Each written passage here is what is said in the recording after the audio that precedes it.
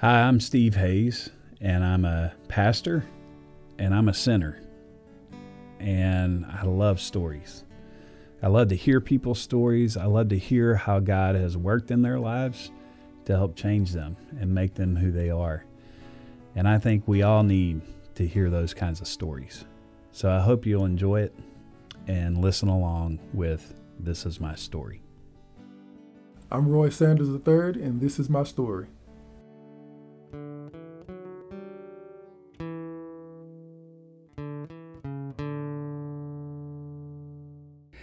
All right, I'm here with Pastor Roy Sanders, who has become a friend of mine. We met through Harmony Alliance, which is a new ministerial alliance among pastors and leaders in the community, Christians, who just came together mainly because we saw in this town a need for greater diversity, greater representation among churches, and Roy came and was a part of that, and we have had kind of I guess we still don't know each other all that well, but we have kind of a kindred spirit. Right. Sometimes you just know. Yeah, exactly. And I think we just know, right? Exactly.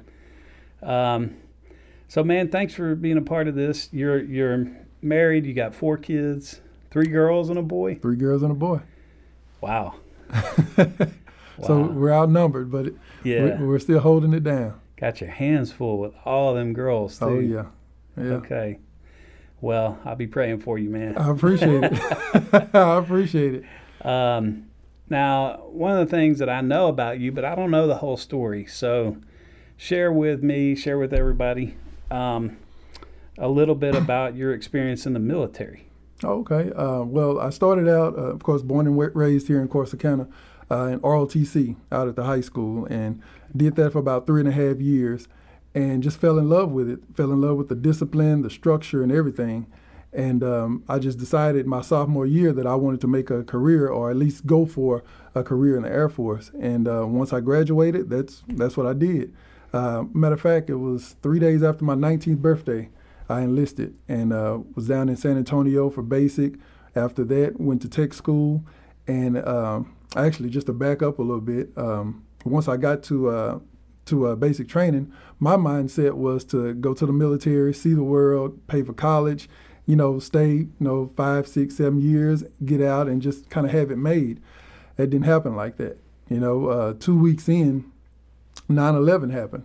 So that changed my whole scope. Wow. And I always say this lets me know God has a sense of humor. I'm in a room when we're picking our jobs, and I happen to pick fire protection, which is basically a fancy way of saying firefighter. Right. And unbeknownst to me, 9/11 was happening right as I'm picking my job. And who's on the front lines? Firefighters. Wow. And so as soon as we come out of that, we go back to our bunk, and everything just kind of sinks in. It's like, okay, everybody's talking about going to war. Everybody's talking about doing this and doing that.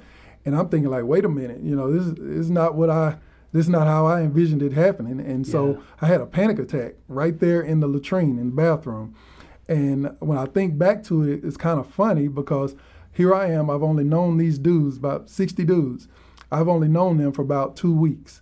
Here we are hugging and crying in the bathroom. Wow. Because all of us are thinking the same thing about we're finna go to war, yada, yada, yada. Yeah. And one of the guys that I was talking to, he said, you know what, we brothers. And whatever's coming, we're gonna go at it together. And that just stuck with me, from that day even to now. I don't know him, and he happened to be a white guy. Didn't know him from Adam, but when he said that to me, it was like, okay, I'm locked in now. This is what I signed up for. Whatever comes, this is what we're gonna do. And my sister, she sent me the 91st Psalm. And that scripture to this day is one of my favorites because it just lets me know no matter what comes in your life, as long as you are with God, everything's going to be all right. And if I haven't had to live that over and over and over in my life, I don't know how I would have been able to get through it without knowing and having that knowledge of the Word of God. Wow. And so being in the military, fast forward through basic training, then I go overseas. I'm over there for about, I think we were over there for about 3 months. It was 20 of us. Where'd you go? We went to a place called Qatar. It's Okay.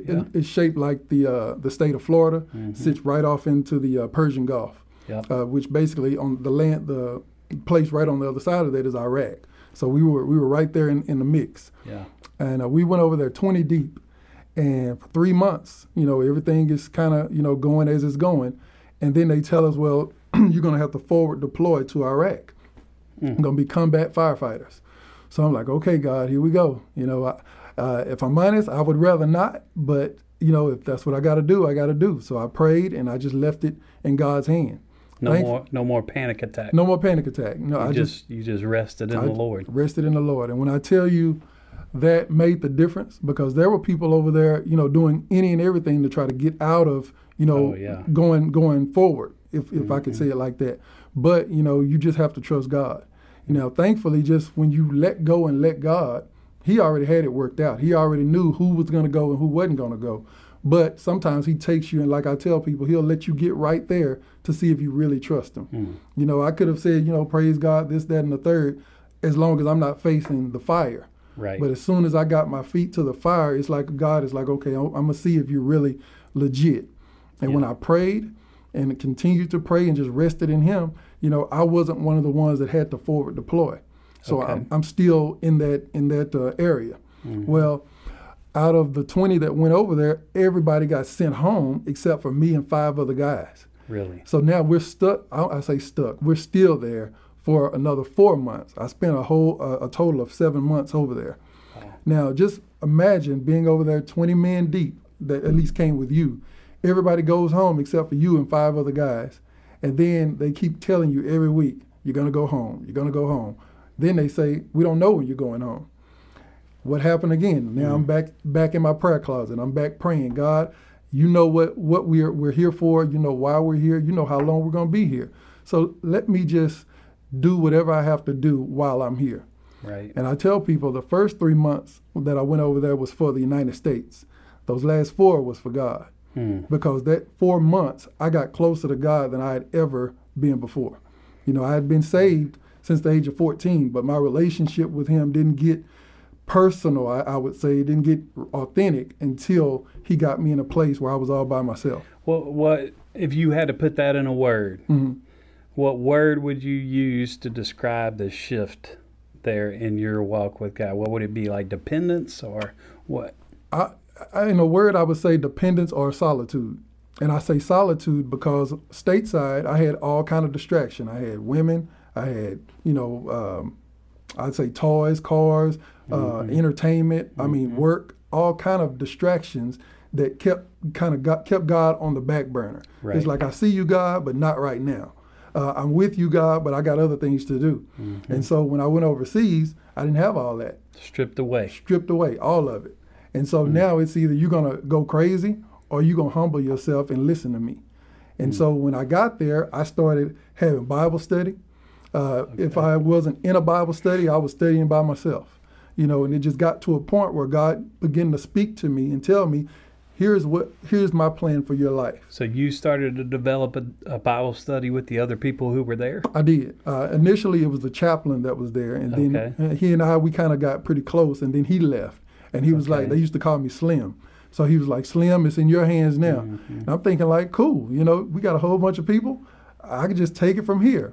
Right. I was kind of arrogant, kind of proud. Yeah. So when that happened, the people left. Okay. And so here I am at a chow hall, basically a cafeteria, and nobody's coming to Bible study.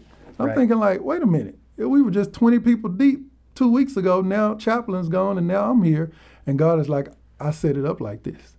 So here I am waiting for people to show up, and I'm having Bible study in a cafeteria all by myself. Wow. And God let me know it wasn't for them at this point. It's for you. It's to see if you're really going to stand for me outside of the distractions, outside of the crowds, etc. And it was kind of weird, being the only guy in the chow hall with a Bible and everybody just kind of walking by you looking like, what does this do? What's his problem? And God kind of, I'd say he put me to the test to see if I'm going to close my Bible and walk away or if I'm going to stay there and allow him to minister to me. Right. And that's what I did. And from that point on, I knew that God had a calling on my life. It wasn't just to do this, Right. when I want to do it. It's to live for God and go and be whatever it is that He would have me to be. And so that's where I would say it really, really got real for me. Yeah, that's pretty real. Yeah. That's pretty real.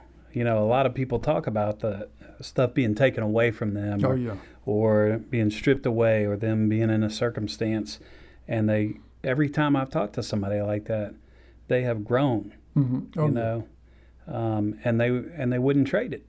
No, not at all. Not at all. So, how long before you came back stateside?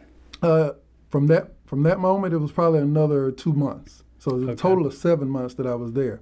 Mm-hmm. And just to show you, again, how God got a sense of humor, every week they would bring us in for a briefing. We don't know when you're going home. Well, it might be next week. It got to the point where I was the last one into the meeting because I knew, well, they're just going to tell us they don't know. Right. So one evening, I was on the computer, and a gentleman came in. He said, pack your bags in the form that you would tell military people to pack their bags. Right. Wasn't very polite. Right. But he told us, pack your bags, you're going home. So what did I do? I jumped up from the computer and threw everything I had in the bag and went through the protocol of processing out. Right. When I got to the airport, if you will, we flew home on a flying hospital. So as I'm flying home, I'm sitting in a I guess you call it a jump seat. Okay. And right in front of me is a gentleman who is there. He was injured in Iraq, laying right in front of me, and it looked like he was wrapped up in a baked potato bag. And all you can see is the respirator going up and down, up and down. Man. And I'm sitting there like, this is real. Yeah. Like this, I'm up here complaining because I'm left behind, so to speak, and here's this gentleman in front of me clinging to his life. That even put things in perspective. Like, Roy, it could be a lot worse. You could be in his position. You could perhaps have been dead, but yet you have all of your members, and you're flying home. And so from there, we flew from there to Germany. Then we, of course, came back stateside. But all of that, it just really was a life-changing time in my life. I can honestly say I was not the same coming home than I was when I went for that reason. Yeah, and I'm sure you developed a kind of a mental toughness. Oh, yeah. Yes. That you weren't going to be rattled as easy. Yes. And you can't go through something like that. No. If everything's going to rattle you, you'll go crazy. Yeah, exactly. Yeah, you have to develop some mental toughness, and that's a blessing and a curse. Yeah. And I say that because if you're there, you have to be mentally tough like that. You have to learn how to compartmentalize things. Yeah. To not let things bother you, so to speak. Yeah, so you get kind of hardened. Exactly. A little bit. Exactly. And that's fine while you're in a wartime mentality. But like I said, I have a wife and 4 children, and you can't just turn that off. Yeah. And so when I got married, that's a whole nother world in and of itself. And so it took time to really readjust to regular life, if you will. I bet. And I went through many peaks and valleys, dealing with that alone. Yeah, and you hear a lot about that, about, kind of getting back into civilian life, so to speak, and how, just because of that compartmentalization that goes on just for you to be able to survive and get through everything that you're experiencing, how it makes you, hardened and maybe gets you to a place where you can't just relate to normal life anymore. Right. Did you feel like that's what you experienced? I did. I tell people when I came back, they do this thing called, debriefing. Okay. And it's gotten a lot better now, I believe, than it was when I came back. When I came back, this was my debriefing. They brought us in a conference room, and they said, is anybody feeling sad? Anybody feeling down? Anybody need to talk to a counselor? Now, you're telling grown men who hadn't seen their wives, girlfriends, loved ones in God knows how long, if they want to prolong seeing them by going to see a counselor. Everybody was like, no, I'm good. Yeah. Most of us were, because when you come back, you don't automatically feel the difference or realize the difference. Some of us, it takes years. When did you know that you weren't good? I honestly didn't know that I wasn't good until I got married. because Okay. that's when I don't want to say forced, but that's when you're expected to kind of open up, and I was very Okay. closed, Okay. and so when I was put to the point where I needed to open up, I would open up, but it would be in a negative way. It would be yelling, Gotcha. fussing, all kind of things. And it got to the point where I felt like I was an animal, like what's wrong with me? And it got to the point where I did some research, and I went to the doctor, went to the VA, and got that understanding of what was going on. And it broke my heart. And I remember telling my wife, I understand if you want to leave. Because seeing these horror stories that people deal with situations like this, I can't blame you if you want to leave. Wow. And she told me, I'm right here. And that's just the tip of the iceberg. Things weren't fixed that day. It was like me saying, babe, I got some issues.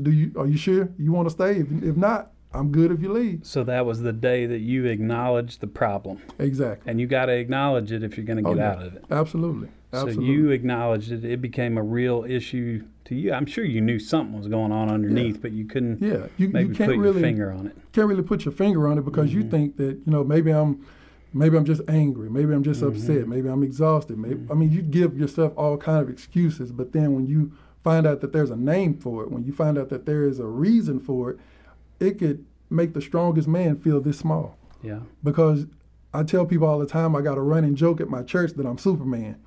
And that's not to say that I'm perfect and all powerful, but I kind of use it as a guise to say even Superman has bad days. Even Superman gets weak sometime, etc. But to really feel like you're this small when the world sees you as this big is like it's a reality check. And so to know that so many brothers and sisters have just not been able to cope with or handle those pressures, I can only accredit my getting through it to God, because there have been so many opportunities and instances where I could have just went off the deep end, over some things that were great, some things that were small. But the fact that I had that voice talking, encouraging, giving me that insight, that's what's kept me on the straight and narrow. Wow. Yeah.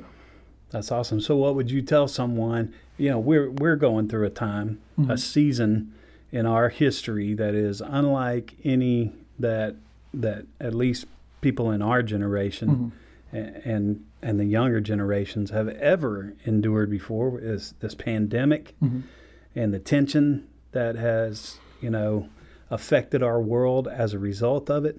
And a lot of people, you read every day and you hear every day, and even I've experienced a little bit of this kind of, depression as a result of it, and kind of, anxiety as a result of it. What would you tell people who are experiencing things like that in order to be able to kind of get through this?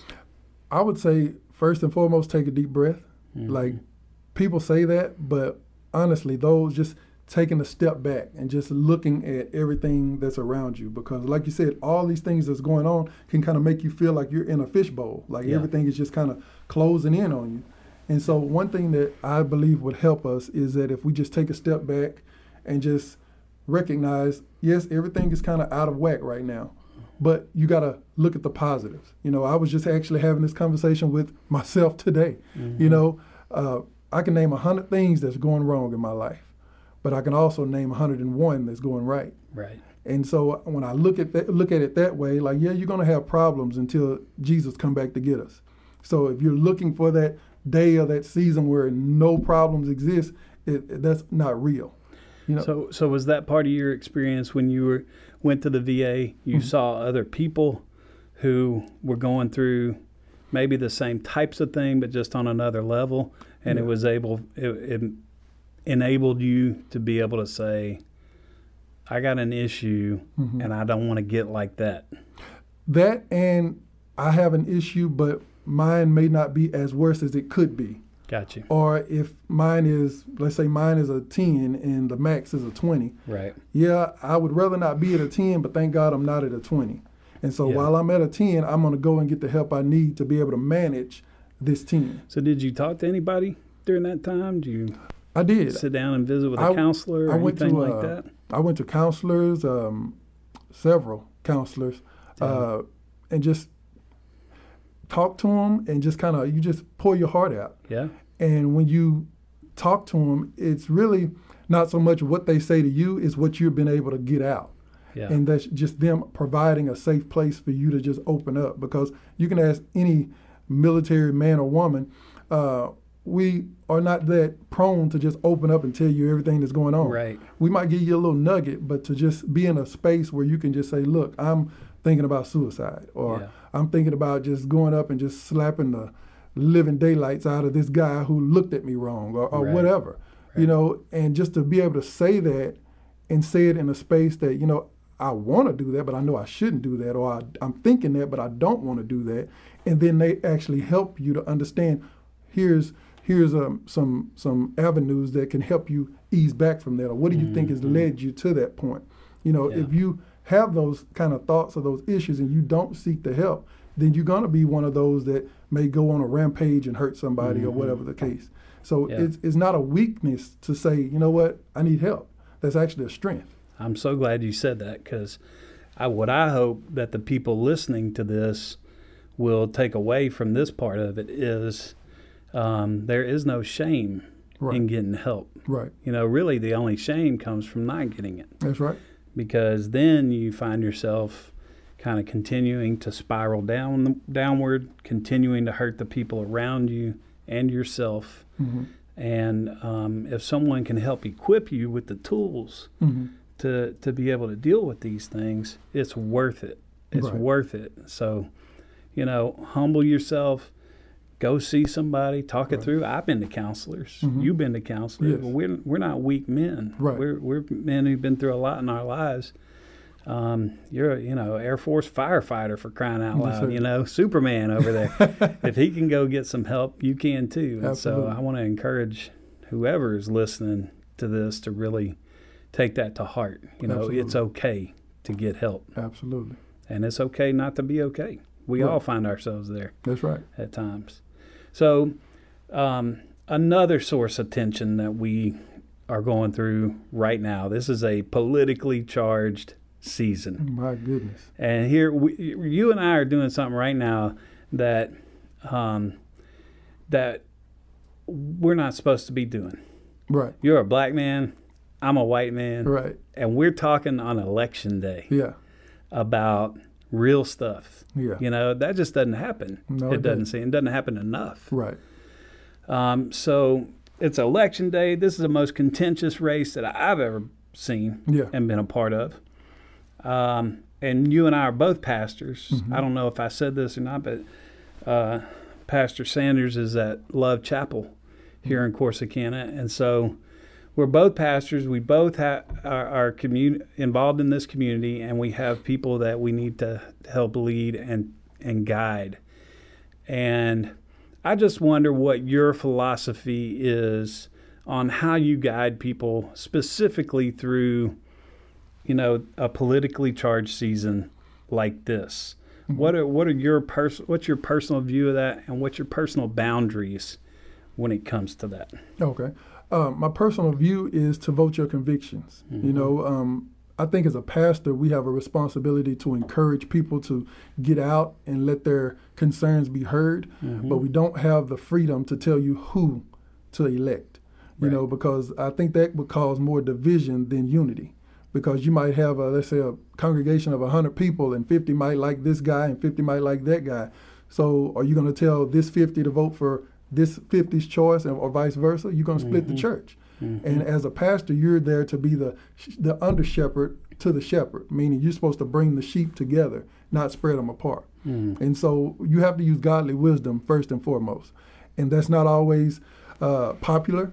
Some people want you, Pastor, get up and tell us who to vote for. Like this past Sunday, we were finishing Sunday school, and I just felt, I was only in my church, but I just felt the tension on the backs of every pastor. I said, I just feel like the congregations are going to want us to tell them who to vote for. They're going to want us to put down one and put up another. Right. And I preached about something totally different. I said, you know what? You went off the cuff. I went off the cuff. We preached about, we talked about something totally not even related. You can even tie politics into it. Right. Because I wanted them to know I support your opinion. Whatever your convictions are leading you to, then go there. But by all means, go and vote. You know. Yeah. Now, theologically, for me, this is the way I feel about it. Mm-hmm. Theologically, I feel like it's my role to help build the kingdom of God, Right. not the kingdoms of men. Right. And I feel like there is a lot of bleed over. Mm-hmm. There's a lot of overlap between theology and real world issues, Right. cultural issues, political issues. There's a lot of bleed over, and so you know, as Christians, we can't compartmentalize our faith. Right. It bleeds over into every aspect. Right. It's not even that it bleeds over. It's like an overlay Yeah. of everything that we do in this world, and it should impact the way that we make decisions, and it should impact the way that we view politics. Right. But I also believe that the Spirit of God leads us by guiding our hearts and minds. Yes. And the Word of God transforms our hearts and minds. And so if that's not enough to lead you to who to vote for, Right. what am I going to tell you? Right. It's You not know what much I we mean? can, yeah. So we give people a political framework, a biblical framework by which they can make political decisions. Right. But when it comes to issues of conscience, I don't feel like it's my place to tell you how you practice that. Right. You know? I like how you said that we give them the framework. Yes. You know, because we have what I like to call the easy job. We just kind of give you the canvas, but God is going to give you what to paint. Yeah. God is going to work with your mind, with your personality, and teach you what to paint. So when it comes to politics, you're going to have those convictions. You're going to know the morals. You're going to know all of the things that you need to know to make the appropriate selection of your particular candidate. Yeah. Because at the end of the day, if we tell you who to vote for, and that joker turn out to be somebody that's just off the Richter, who you think they're going to blame? They're going to come blame us. Yeah. Well, and the other aspect of it too is, you know, when I'm in the pulpit, when I'm teaching, I'm responsible for rightly dividing the word of truth. That's right.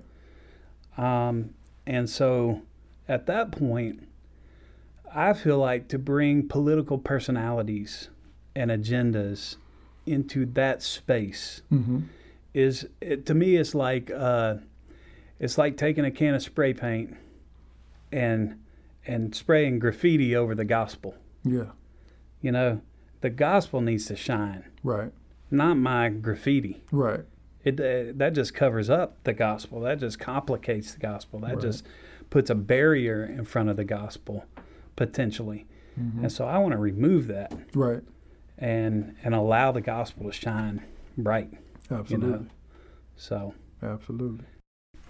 So yeah, you know, I think politically, it's a fine line. You know, it's a fine line on how to walk that as a pastor. Is it in the, you know, in the black community? Do you feel like you have more pressure as a leader to give political guidance? I wouldn't say more pressure, but I think they want to hear my voice. They want to know what the pastor's thinking. Whether I tell them who I like or in the midst of telling them vote for whomever.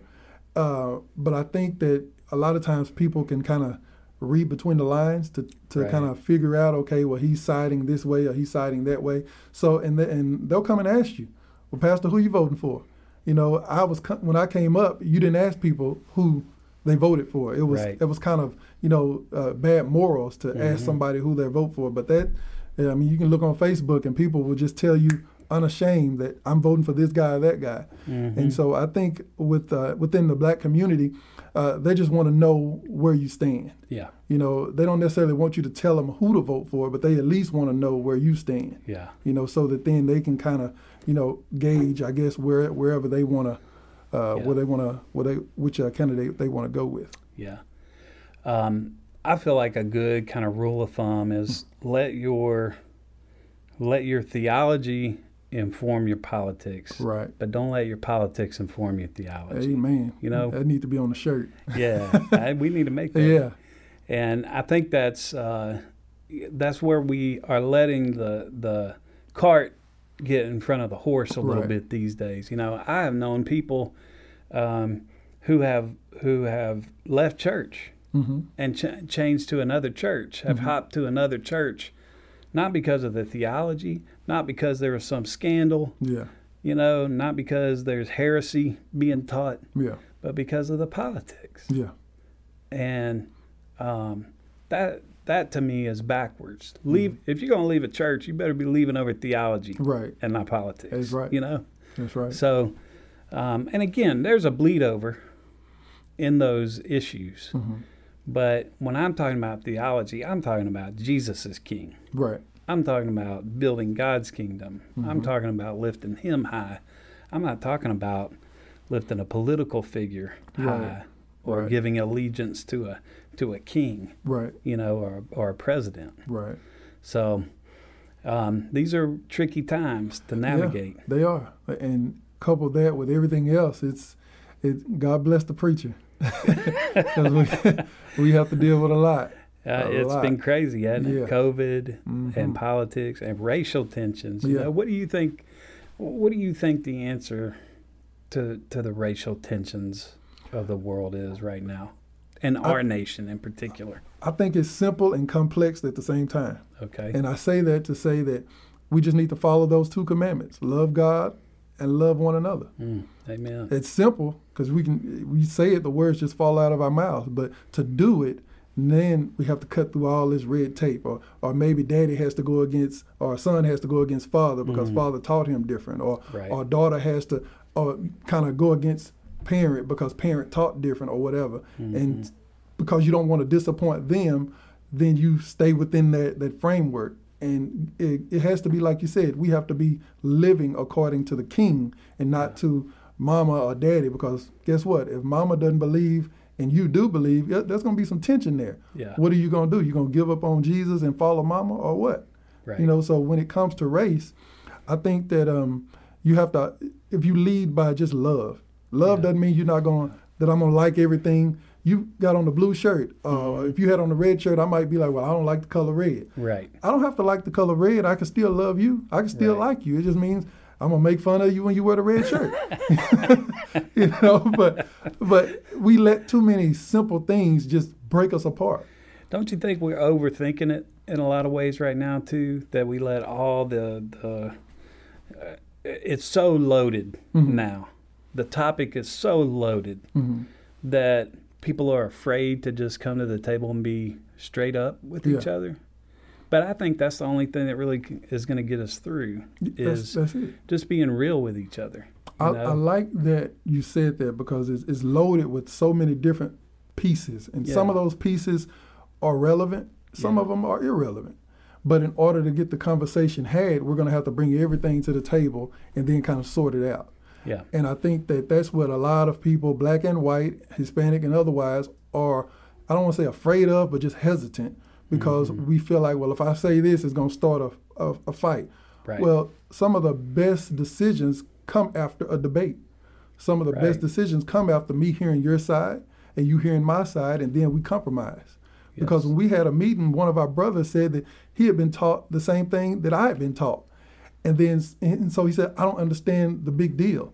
And so another brother said, well, your daddy may have taught you to act this way when the police pull you over. My daddy told me the same thing, and here's why. You might move your hand off the steering wheel, and the cop might tell you to put your hand back on the steering wheel. If I move mine off, I might get 2 bullets in the back. Right. That's the difference.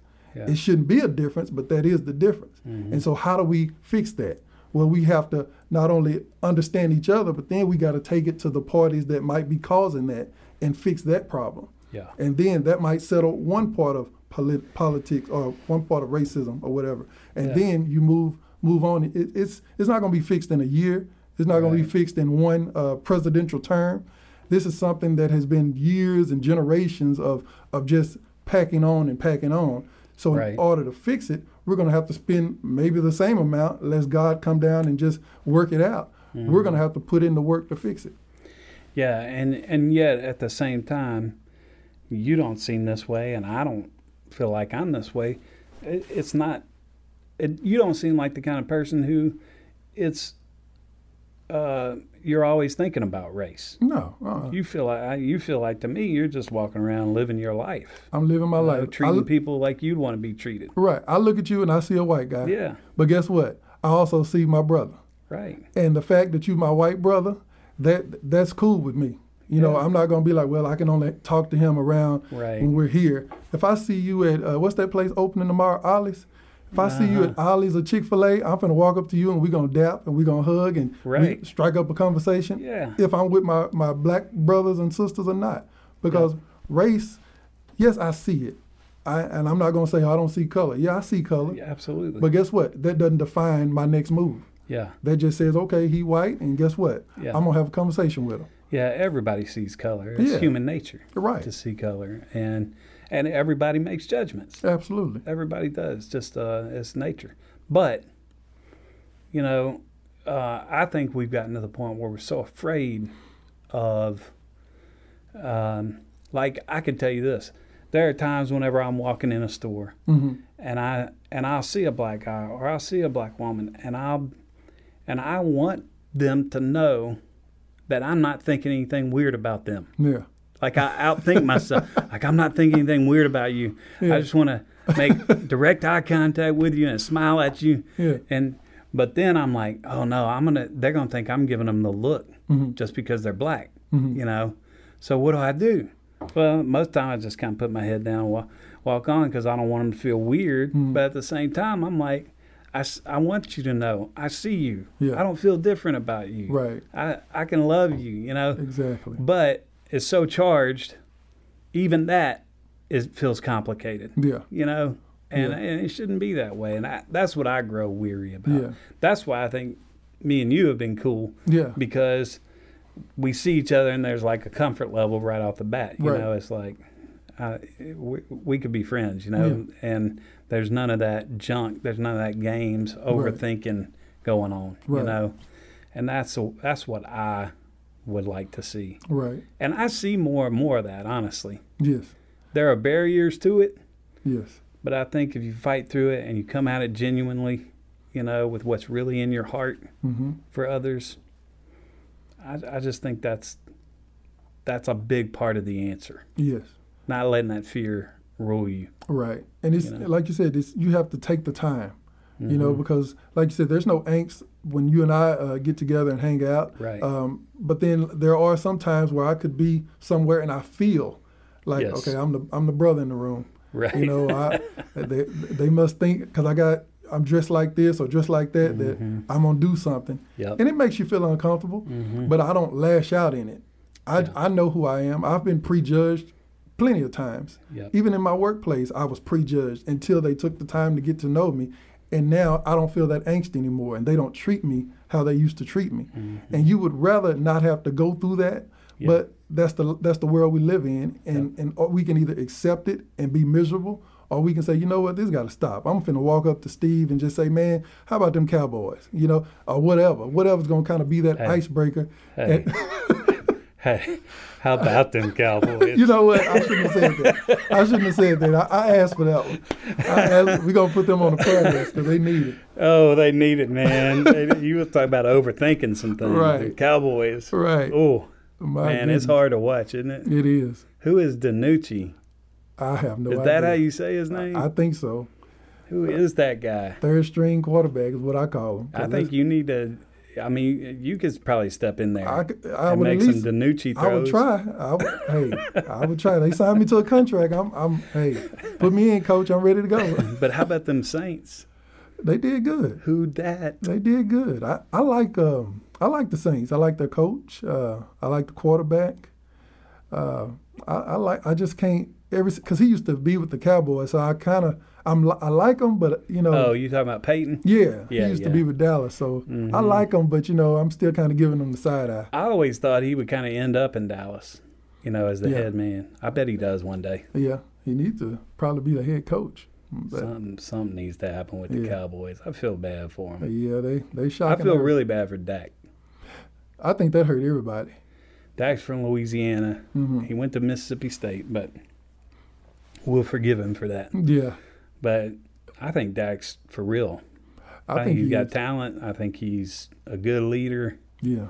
I think he seems to me to be just a good man. Yeah, he's real humble. Real Yes. humble. He doesn't really seem real flashy or whatever. Uh-huh. He wants his money, true enough. Well, But I think he deserves it. well, yeah. I mean, Yeah. now you know why he wants his money. Exactly. You know? This is helping him tremendously. But anyway, I mean, we got off track a little bit there. You said, how about them Callaway, man? I couldn't just let it go. Right. It's all right. I'm going to get some flack about that. Trust me. If anybody listens to this, it's going to be trouble for me. Man, I can't thank you enough for taking some time. Who knows Absolutely. that these little conversations do any good for anybody, but it's important to me. Right. And one of these days, we need to have a lot more of them when the microphone's not Right. on, and Right. just keep it up, because that's what I've been encouraged about more than anything recently with that Harmony Alliance. Mhm. You got different people in that room, Yeah. way different Yeah. people. You got Charkey, who is a bull rider, a country boy, Yeah. and you got, you just got so many different Yeah. voices in that room, and different colors and different church cultures represented. And but when we get in that room, it's like the ego just goes down, Yeah. and everybody just wants to love. Everybody just You can wants to feel love. the love in that room, Right. Absolutely. And that's what I think that's where Christ comes in all of this. Absolutely. Because if he's the one that binds us together, Mm-hmm. that's more powerful than any of these externals and any of the cultural barriers and any of the history even. With Christ there, That's right. I think we can really overcome and move forward. That's right. And I see that in that room. Yeah, it's really. I just like the way it came about. Yes. When you think about everything that's going on, and here many of us have been in this city for only God knows how long and never connected. Yeah. And it took a pandemic, all of this division Yep. to bring us together in harmony.